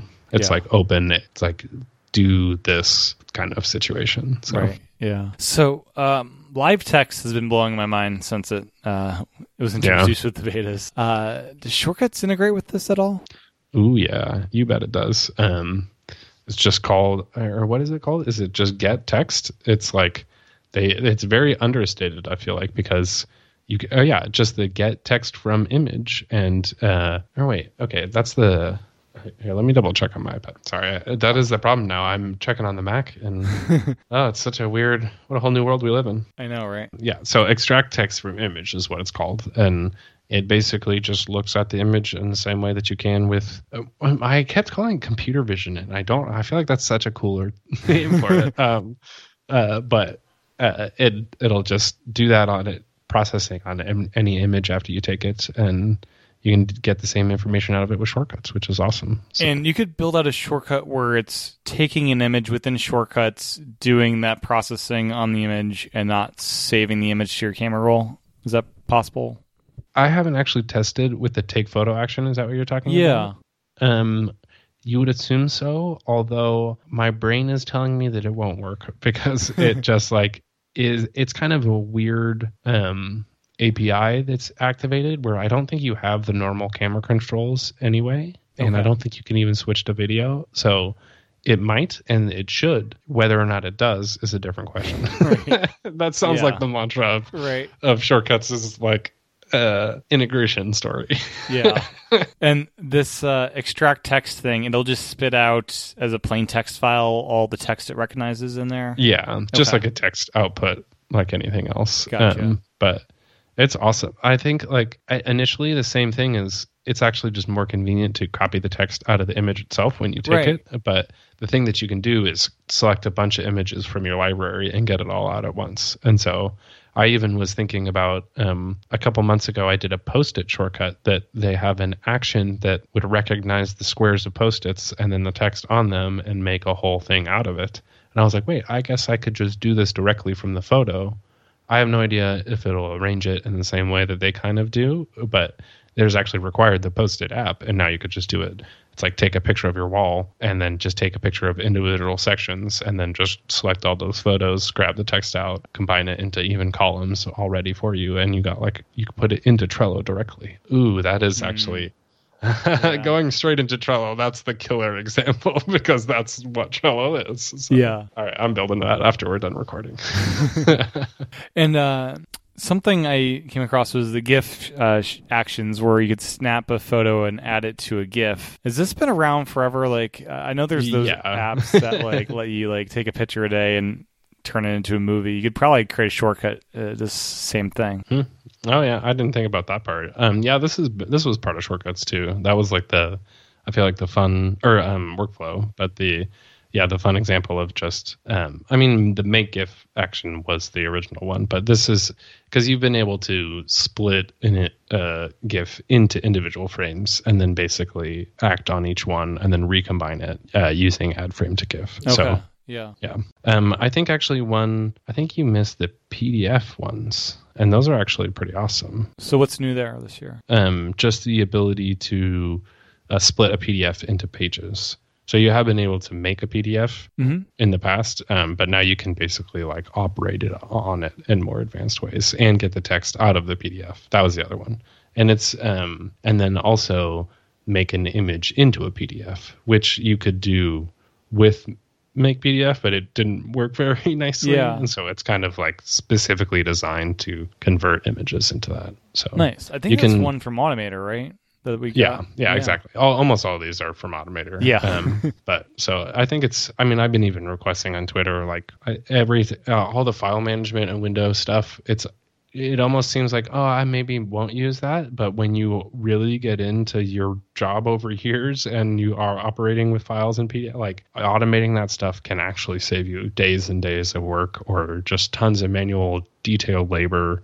Like some people are talking like academic stuff. There's all this, it's like everything is in a very specific format. And so you can actually scrape data out of all of these PDFs and things like that. So this is again, something that I barely tapped into because the depth of it is it's so deep, but it's such a narrow top focus that I have to like interview people about what they want. But I mean, somebody else was talking about like his kid has a workbook and it always shows the questions on the left and the answers on the right or something like that. And so with shortcuts, you could split it into individual pages, get every other page and recombine it into just the answer and problem workbook and do it in like a second and stuff like that. So it actually could be really cool. Like teachers and stuff like that always have really good use cases for shortcuts. Oh, yeah. Another action I'm not quite sure what it's for is basically stop and output action. Oh, yeah. Well, this is kind of part of... So this has two levels. I originally only thought that this was part of the scripting stuff because... it's a nice way, almost like if you use show alert or quick look to preview what an action is doing in the middle of a shortcut that you're like debugging. Stop and output will basically stop the shortcut there and show you what was going to be output from that action. And so I've been using that for like my API calls. Is a good example is like I'll create a record in Airtable and then open the URL for that record using the ID. But when I'm debugging the results, I don't want to open the URL every time I'm testing it. And so I put this beforehand and it just shows me the output at one step. And I don't like continue. Like sometimes you have a shortcut that repeats 40 times. And if you are debugging it, it'll show the preview menu 40 times in a row. And so this is a good way. This is kind of a debugging action. But I think also the other thing that I still need to test more too. I think on the Mac, when you right click on something and use a services action, it will replace the text that you selected. Stu Maschwitz, who makes Slugline and is like super awesome shortcuts creator person and like filmmaker. But he basically was saying that that's what he did. It's like you can select, a good example would be like a markdown reference to a link, and it could convert the markdown for you and put it into rich text immediately in line or something like in your email. So I need to try this more because I was like, ooh, I want that on shortcuts too. If I could use the share sheet from the copy and paste menu and replace the text that I was selecting, that would be awesome. I don't think it's connected right now, but it totally should. So yeah, debugging and kind of replace the services item there. So it's all still kind of new too, but yeah. Sharing. We've talked a little bit about that in the past. The history here is extensive. We used to have files that we could make up your mind is the biggest. We had these links you could share, and where are we now? You used to be able to take shortcut and workflow files and just drag them out of the app, and then it would create a file that you could add back into the app. Those were lovely. I can't tell. I don't know, especially since I was never on the inside for any of this, but there was a while where it's like people can generate shortcuts from just p-lists of what would be the data. And I think there was concern that they could like inject stuff that you couldn't see or something like that into the file. And then when you add it, you wouldn't know what was happening. I don't know. There's a whole lot of layers, but basically they took the ability to import shortcut files away and said it was a security issue. and then send us all into iCloud links. And then even in the process, I feel like this was specifically for me because I asked for it. There was the ability to get link to file from Get My Shortcuts, and you could generate copies of multiple shortcut files at once. I think probably the problem was that I did this like once a week and made probably 10,000 links that were also many times just duplicates of the exact same thing. And so I have no idea if this somehow created some of the like sync problems, or just like my ID has like all this ridiculous amount of data that the average person has four. And like, it's just like an abuse of the system almost. And then I didn't even realize that I was really doing this, and that they probably weren't happy about this, but like you can technically get a copy of the file from Apple servers through like the shortcut iCloud link API, which I was also scraping I would take all of those links, scrape the data from the ID at the end I found an API somehow. I don't even remember how, but there's like the API that Apple uses to interpret the pages. And I logged that information into my Airtable. So it's like the color and the name and some other stuff like that. But now this summer, that action just doesn't even work. Get link to file just doesn't do it. Yeah. And I was like, what? In theory, really only though. So the big difference though is that we can import the shortcut files. And this is probably because the Mac deals with files more. Yeah, that's true. What's going on? The other difference is that they're now signed with the person who's sharing them, even as you export the file. And so if there's a nefarious shortcut, Apple can... Yeah. And also, like, I think this is another thing where, like, I'm not actually a developer, so there's a way on the Mac that you can sign shortcuts using the command line. I think if you're generating them, then you can authenticate them also. I think that's basically what that means. But it basically means that now we can give people just an actual file and back up ourselves. I do think the iCloud link is probably a better experience, but if Apple isn't going to enable me to do it at scale, I just kind of don't have a choice, because I'm going to be like, even though I could share them individually, no, I'm just not going to do that. And so I can actually just give people the files. And the benefit for me is that I host my own website. And so I can actually put the file at a URL that you can get. I think the weird thing, though, I still need to even double check this, like, probably tonight, is just like, are you downloading the shortcut to your downloads folder when that happens, or does it just open right away into shortcuts? Because it does. Once you click on the file, it'll open the shortcuts into the gallery and be like it's a normal shortcut and everything.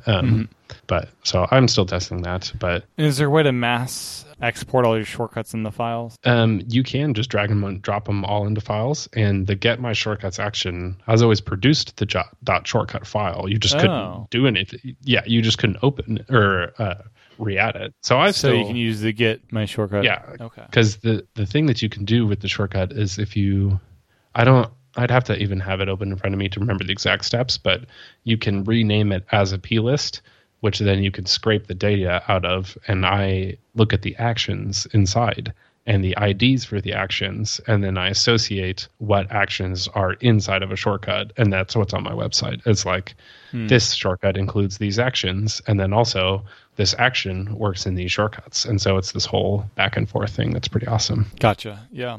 Some new advanced toggles this year. So we got allow running scripts, allow sharing large amounts of data, allow deleting without confirmation, and allow deleting large amounts of data. So what are these for? I mean, some are self-explanatory. I think allow running scripts is just for the Mac and those kind of actions. Although I guess it's a toggle on the iPad. So there's run script over SSH is the action. Okay. Because that is definitely, you need to know what you're doing in order to, I mean, first of all, even figure it out. But if somebody else put that into a shortcut, you would want to be really careful, because that's just send a command to somebody else's computer is what it is.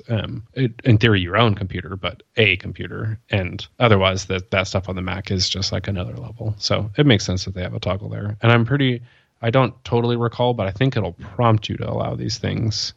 Except for, I think, share large amounts of data. I actually was just putting this in my newsletter for the week because somebody else was tweeting about this and didn't understand why one of his calendar actions that just looked up the next couple of weeks wasn't working. Because Yeah, what is a large amount? It's very vague. I think that's all it is it's like 60 or something pieces of data or something like that. So if you are trying to get, I think calendars is probably going to be where people would run into it the most, because if you're a busy person and you have a lot of meetings in the next week, you could easily hit. So it's not a file size. Items. It's just like X number of like data points. Both? Yeah. Right? Yeah, I think it's probably more about the count more than the file size, but I haven't personally ran into the file size at least, so that's worth it's at least worth checking out if you're randomly having issues. It should prompt you for these things, but at least pretty sure this tweet was saying it was just not working. And then I think allow deleting large amount of data is the same thing, but deleting without confirmation too. I think these are toggles. One thing that workflow was built with actions like delete reminders, and there was a non-optional menu that showed up multiple times that was like, do you want to delete? And then it was like, do you really want to delete? Because you can nuke someone's photo library through a shortcut. You can delete everything. Or I don't know about photos specifically, probably for good reason, but at least even reminders could be pretty bad if you lost your whole reminders list and you really use that. Or like years and years of data. You can actually, like, if you just did find reminders, delete reminders, it would delete everything in your entire library. Yeah, there's a delete files action, Evernote delete notes action. There is a working copy delete branch, and there is a photos delete photos action, and then remove reminders, remove events. I wonder if how new is that? Because I don't necessarily. I don't know. I guess you have been able to. Because it was part of even like the way to basically make a duplicate is you just create a new one and delete the original one. But they would prompt you. And so that is a nice addition, even that you can like completely get rid of those prompts. And I think the big thing is you can't automate it at that point. And I need to personally use it for, I'm doing a technique where I upload images and files to Dropbox and then get the direct link to upload it to Airtable, because it requires the assets live at a URL and I can't just upload them directly. Right. And then I want to delete them after I upload them. It's like, thanks Dropbox for being it's a file hosting service. That makes sense. But yep. Any other new actions that we haven't covered that you'd like to before we wrap it up? I'm pretty sure that's it. I wrote them all up on my website. Let me just double check real quick. On the Mac, you can interact with Finder. So you can reveal files in Finder. You can get the selected things and you can label them too, which the labels would be really nice for iPad. And even there isn't a open in files action. I noticed this now that this happens. I want to look at my files folder and there's no way to do that. There was even, now that I think about it, I'm saying this out loud, so I filed this as feedback too. There was a get location action for the Files app that was in the first 3 betas that is now no longer there. Ooh. And I'm actually kind of pissed because that was really nice, because I had it just open my shortcuts folder, open my documents and things like that. It's just gone. I don't know what's going on. So I'll file that one too. You can activate the Mac screensaver. Sure, why not? Cool. That's pretty nice. The 2 that are nice are you can add calendars and you can add photo albums now. So you used to not be able to do that. Very nice. And you can create a whole, especially for people who use Fantastical with calendar sets, you can kind of do a lot more fancy calendar type things. Or I would share shortcuts that say, here's my work calendar. And if you don't have a work calendar and you add it, it would just show your default one. And so I can actually create a work calendar and have you automatically sets up when you run that shortcut, which would be nice. Yeah. I think that's pretty much it. Some were renamed. Yeah, the photo album thing, you could do some creative things there with searching and automating some album creation. There's one Apple Watch action, set wake on wrist raise. So you can change the ability to have it yeah, turn on or off. So I think the main way I would use that is in a focus mode. Yeah. It's like, I really do want to focus. Stop showing me my stupid watch. Like, yeah, because by default, ever since I got the always on display, I've had it set to off. And the way I turn my screens from always on mode to real mode is I turn the crown or tap the screen. And by default, it never wakes up. So that automation could be kind of useful if I want to selectively have that enabled for whatever reason, because by default I don't. Yeah, I'd probably either do, like trigger it being an automation, or I mean that could be a like complication even of just like do wake mode or wake up mode or not. Yeah, sleepy time or sleepy watch. Yeah, or certain focuses I do have it turned on to to show me the screen. Yeah, interesting. I feel like the only thing that's really missing is support for just the new stuff they're adding to iOS. So like smart lists and reminders and those kind of like notes tags or those Safari tabs. That's all stuff that I want Apple to keep up with that stuff and like set an example for developers too, and just like native apps and more actions for that kind of stuff. And I do think like the advancements in APIs, or even there was a developer session that was just like, here's how to make good actions and the types of actions that you should make. It's like, please send that. They like send that to your teammates while you're at it because they not. It's like part of it's like the Pages team makes the Pages shortcuts, not the shortcuts team. And so I think that's just kind of a structural thing with Apple, but I think at least it's on all platforms now. Yeah. I hope like we get a mid-year update with some more actions or something after they roll out the major OS. And it's a 3-year rollout or I don't know if it was 3 years, but a multi-year rollout for shortcuts replacing all of the other Mac automation things. So I'll at least, I really hope it's not 3 years until we get what the kind of support that we actually want from this stuff. But I mean, it's still, it's awesome. And I think at least until apps are developing third-party actions for shortcuts, I think actually the web is a super interesting opportunity for shortcuts users because tons of people do stuff with websites. So just making simple bookmarks could be something, but learning that like at contents of URL and API call stuff is what can be super powerful. And if there's not a Mac app for it and it's just a web service, you can probably still use it with shortcuts if you can authenticate through a fancier method like that. So yeah, and the API system's pretty cool. And you can tend to find. Actually, that reminds me. Before I forget, the dictionary action has been redesigned so that you can actually build dictionary and that nesting data a lot better. And that's actually really, really good because it would just open up a window over a window before, and it was really easy to lose your place. And I think dictionaries... Yeah, it was pretty cumbersome before. I remember building out some of those dictionaries. Yeah, dictionaries are a lot more approachable. You can see all of it right away. I think that's actually a really understated thing that I've forgotten about myself. So I'm glad I just remembered that, because that if you're in that world, it makes such a big difference, and it can make the web approachable to anybody in many ways. So that's a pretty exciting update. Excellent. Yeah. I remember doing a lot of HubSpot API shortcuts back in the day, and APIs can be pretty powerful, and you can tend to find some good examples and documentation that it's not documentation for shortcuts, but it's just documentation, and it's like, oh, this can plug right in the shortcuts.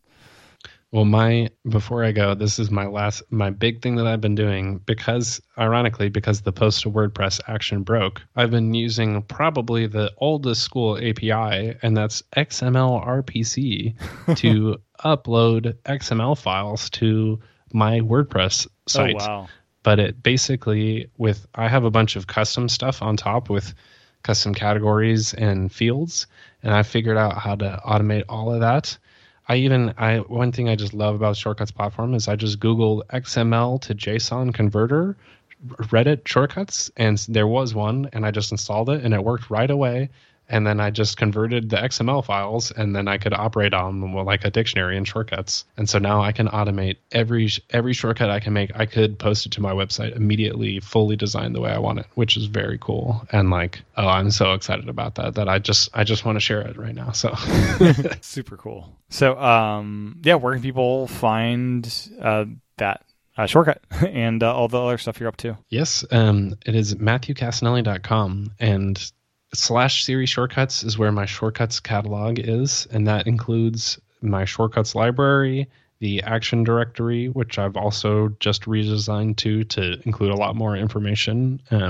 And the thing that I'm going to start adding soon is a third module. I haven't fully landed on the name. I think it's going to be the app gallery, but it's going to be the apps that work with shortcuts and their actions, and it'll all be hooked together too, and things like that. So I'm super excited. And part of that all is supported by a membership program that I run that I'd love for people listening to this to sign up and let me know what kind of shortcuts you want me to build, because I build exclusive shortcuts for that community and things like that. And I do live streams there, and you can access all this extra information about the shortcuts catalog. And I'm going to be doing a ton there. I just launched that last year. I'm coming up on 1 year now, and it's been so nice. The direct support helps so much. And it just enables me to spend time doing all this cool stuff for free too. So that is actually, that's awesome. And the membership you can just find at MatthewCassinelli.com. Yeah, /membership. Awesome. And also too, like, I do YouTube videos. I'm kicking those back up soon.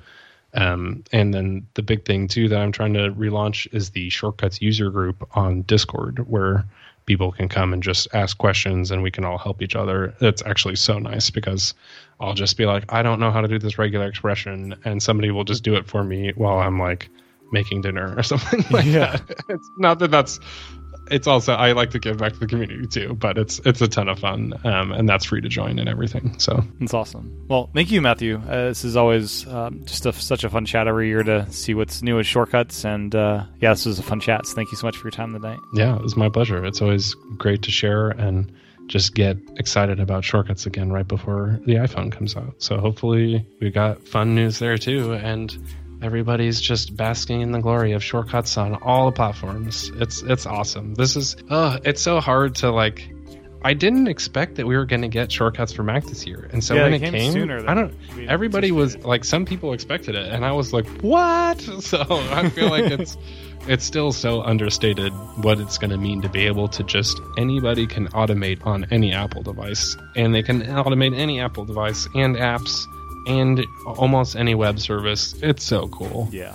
And I feel like I worked out the kinks of some of my stuff. Like I said, I can post, like, I'm going to be doing a stream and putting that stuff up for people all the time. So I'm so pumped for the next year. It's going to be good. Awesome.